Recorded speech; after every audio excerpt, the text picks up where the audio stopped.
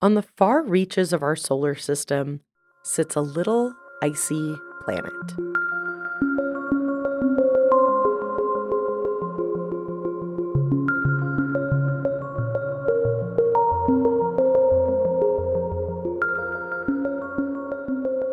And depending on who you ask, it may not even be a planet at all. Pluto rests over 3 billion miles from Earth. It's smaller than our moon, it has 5 moons of its own, and its surface is mostly frozen nitrogen. It takes 248 Earth years for the lopsided orbit of Pluto to fully go around the Sun. And one day on the planet is roughly 153 hours long. It lay undetected by science on the freezing cold outskirts behind Neptune until Clyde Tombaugh used a very powerful microscope in Flagstaff, Arizona. Welcome to Valley 101, a podcast by the Arizona Republic and azcentral.com about Metro Phoenix and beyond.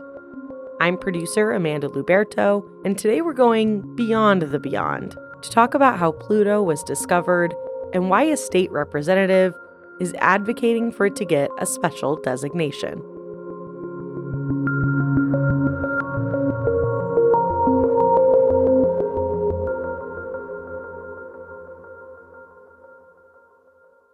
I'm Kevin Schindler, and I'm the Historian and Public Information Officer at Lowell Observatory, where I've worked for 29 years. Despite his background being in paleontology and geology, Kevin's passions have been up in the sky rather than down in the dirt for quite a while now. At this point, he's written multiple books about Flagstaff, Pluto, and the Lowell Observatory. He started at the observatory in the 90s, giving tours to curious visitors, setting up telescopes, and sharing the great history of the Science Center. I was especially fascinated by the history because Lowell Observatory has a pretty unique history with its founder, who was a self-taught astronomer who was controversial in a lot of his ideas, but he put his money where his mouth was. And because of him, we have this not only observatory in Flagstaff, but Arizona is one of the leading centers for astronomical research and education. Percival Lowell came from a well-to-do Massachusetts family of the mid-1800s, where it seems that success was the only option. Lowell's family had been lawyers, judges, writers, war generals, and so on, going back generations. And so Percival Lowell certainly came into the world with that expectation that you do something important. He went to Harvard, the standard for a Lowell, and he majored in mathematics. When he graduated, he did finances for the family mill business until he decided to go overseas. Lowell spent about a decade in Korea and Japan, learning about Eastern culture and writing books about his experiences. Even today, he is considered a distinguished scholar in the areas he lived in. When he returned to the States, he began his life as an astronomer.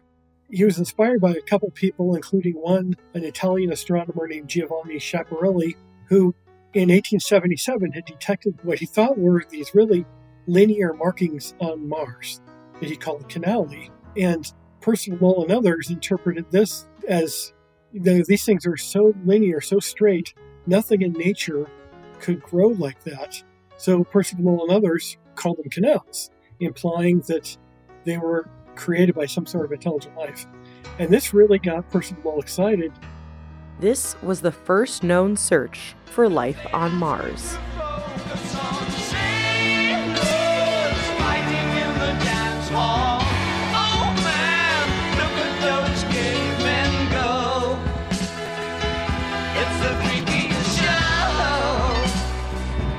Take a look at the low man beating up the wrong guy.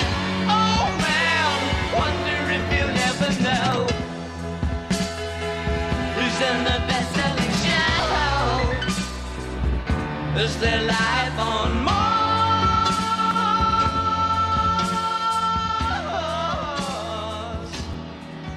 Long before David Bowie told the tale of sailors fighting in the dance halls and the freakiest show of watching cavemen go, Percival Lowell asked, "Is there life on Mars?" In order to find the answer to his question, further study what looked like canals of water on Mars's surface, and essentially live up to the family name, Lowell used his family fortune and built himself a private observatory in Flagstaff, Arizona. He was drawn to northern Arizona for a few reasons. Primarily, it was to escape the light pollution from large cities back east. This brightens up the skies, and it makes it harder to see small details in space. Arizona also has several mountain peaks at pretty high elevation, which makes it easier for telescope viewing. His research and dedicated study to the possibility of life on Mars integrated itself into the pop culture of the day. Some people have called him sort of a Carl Sagan of his time. Lowell was an astronomy advocate and a founding father of questioning life beyond Earth. He wrote books, was featured in major newspapers, and inspired science fiction writers like H.G. Wells. He built this consciousness that made us think and made us look, and inspired some scientists to want to prove him right. The search for life on Mars has lived past him, even though it is widely accepted now that there is nothing more than the possible microbial life on the red planet. Just this year, NASA concluded its helicopter program on Mars after 3 years. There's a department at Arizona State University dedicated to studying the geology of Mars using spacecrafts.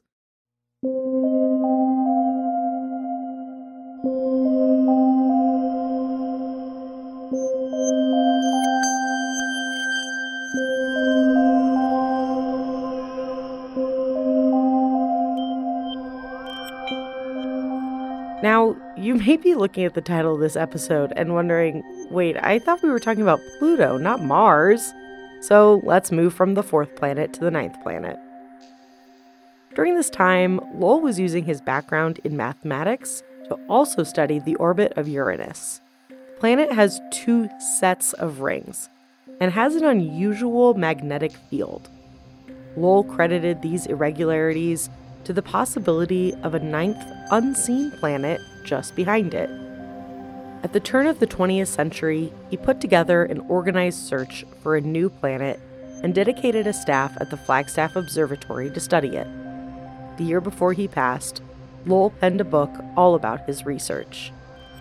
In 1916, Percival Lowell died of a stroke. He's buried on Mars Hill in Flagstaff, right near the observatory.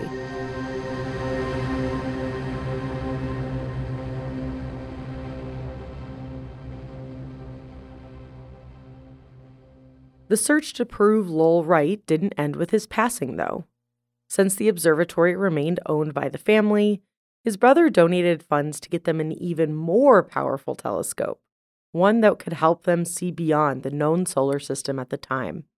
But with Lowell gone, they didn't really have anyone to do the actual work he was doing.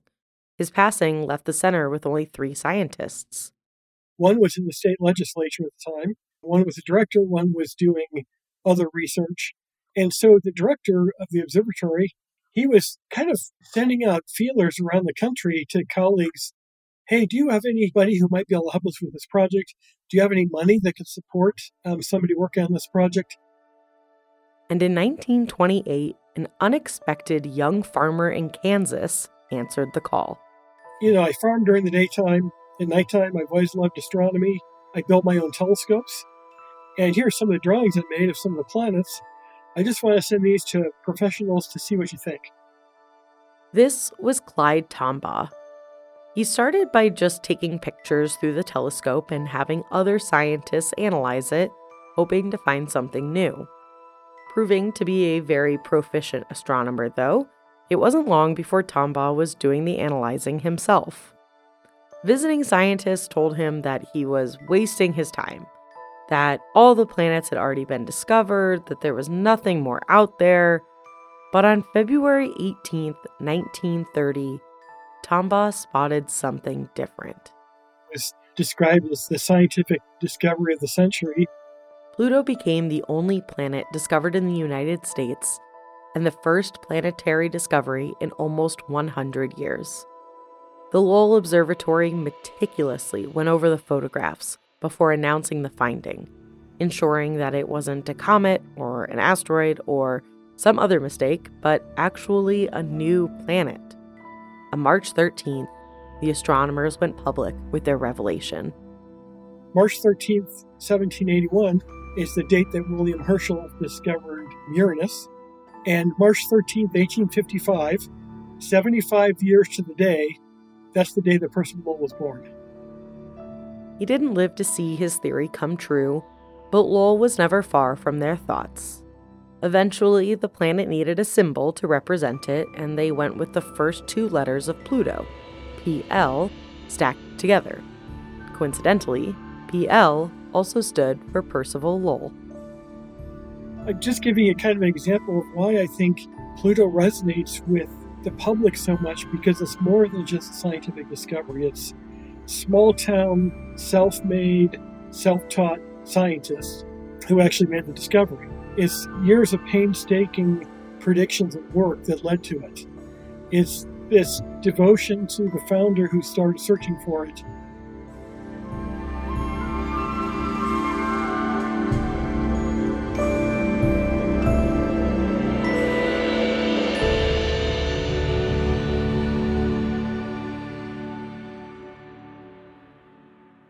Decades and decades later, in 2006, the International Astronomical Union redefined what qualified as a planet, and under those new terms, Pluto did not count. It was downgraded to a dwarf planet and is currently no longer considered the ninth planet in our solar system. This caused not only a lot of confusion to young Amanda, who had recently learned all about the solar system, but it became a healthy debate within the science community. While this union is seen as the official governing body of astronomy, they also didn't include many planetary scientists, according to astronomer Dr. Larry Wasserman, who also works at the Lowell Observatory. If you took a survey of the planetary astronomers around the world, I think about 75 or 80% of them would say a planet is an object that has pulled itself into a round shape and that goes around the sun. End of story, or goes around another star for that matter. And so there would be about 14 or 15 planets in our solar system. So what? You know, I've heard people say, well, if there were more than 8 or 9, children couldn't remember them. How many flowers are there? I mean, you know, we define a flower as that, you know, everybody understands what a flower is, but we don't say we can only have 9 flowers. If you have the name planet, then you can classify everything from there. You know, the Earth is Mars and Venus are rocky planets. Jupiter, Saturn, Uranus, Neptune are gas giants. Pluto is an icy dwarf planet. It's a small planet. Well, that's fine, but it's still a planet. Kevin Schindler agrees with his colleague. And it's confusing because we have things like dwarf galaxies and dwarf stars, and those are types of galaxies and stars. But this wording said, we're going to call the dwarf planet, but that's not a type of planet. Then you have other people, scientists, Pluto experts like Dr. Alan Stern, who headed the New Horizons project that flew by Pluto, and he said, yeah, Pluto is a dwarf planet, but it's a type of planet. These icy planets out at the further reaches of the solar system, and Pluto is kind of the prototype one. And there are a bunch of them. They're a lot smaller than the other traditional planets. And so, depending on who you talk to today in scientific circles, okay, Pluto's a dwarf planet, but that's a type of planet. Or Pluto's a dwarf planet, it's not a type of planet. Or Pluto's just a planet, you're not going to make the separation. Culturally, it was fascinating because a lot of the public had a problem with it. Kevin told me that after Pluto was reclassified, people continuously asked Lowell employees how it felt to have their planet taken away. He laughed and said, it's still out there and nothing will ever change the fact that it was discovered in Flagstaff. And this is partially why Arizona State Representative Justin Wilmoth presented legislation this year to have it named the state planet. This gives teachers in every school across the state the excuse or the ability to bring that back up and let kids know that this discovery was made here. And you can get into the arguments that Pluto's smaller, they're a dwarf planet, whatever. That's not really the point. The point is, it was discovered here. A telescope in 1930 found an object billions of miles away, and it happened in Flagstaff, Arizona. That is mind-blowing to me. Representative Wilmoth is not from Arizona, but has had an affinity for the state since attending ASU. I've lived in 5 states. I'm in Arizona and to the core now, adopted. That's why I do this crazy thing as a legislator. Early in the 2024 legislative session, he put forth a bill to give Pluto a special recognition. Each state has these different icons, a state bird, a state flower, a state flag, and every state also has symbols that are more reflective of the individuality and personality of the state. For example, Wisconsin has a designated state waltz. New Hampshire has a state spider. Washington has a state oyster. Arizona has a state necktie, the bolo tie. And now Arizona might have a state planet, Pluto. This was inspired by Representative Wilmoth's visit to Lowell.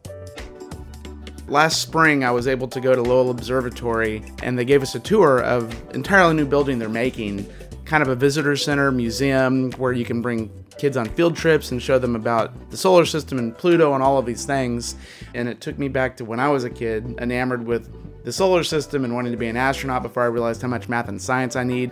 But I've always had a love and affinity for the solar system and space and things like that. So that was a great trip. This was last spring, spring of 23.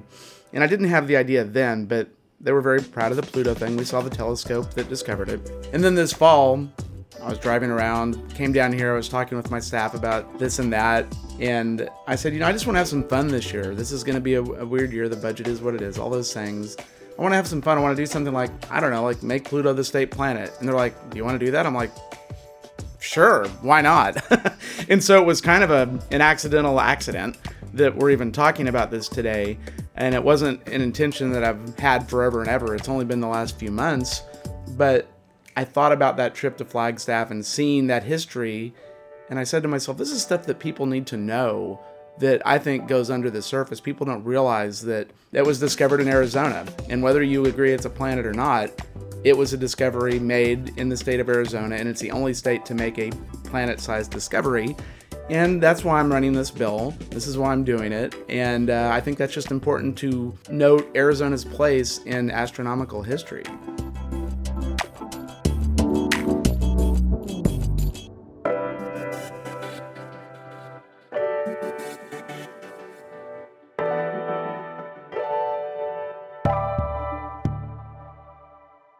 He said that almost immediately he received emails from constituents complaining about taking up legislative time with something frivolous like a state planet. So he did the number crunching and realized it would really only take about an hour of the state's time over the entire legislative session. There's a lot of time we burn on redundant bills and on strikers and on mirror bills and things like that, technical corrections, which we always use as a go-around at the end of session. There's a lot of things that we do procedurally that burn a lot of time. So this is not adding but an hour. As of this recording, the bill has passed through the House Governing Committee with bipartisan approval. It now has to be considered by the full House before continuing on its run to becoming a law. In a press release, Representative Wilmoth said, "The discovery of Pluto at the Lowell Observatory is a testament to our state's scientific legacy, and by designating Pluto as our state planet, we honor the curiosity and dedication of those who have expanded our cosmic horizons."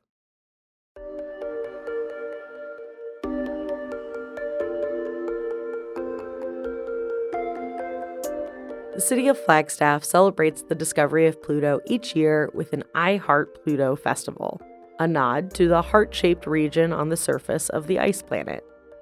Mother Road Brewing creates a new astronomy-titled beer each year. Restaurants do Pluto specials, and artists produce art inspired by it. If the bill doesn't get passed and the planet never gets reclassified as a full planet, history will always know that Arizona is a revolutionary space connection.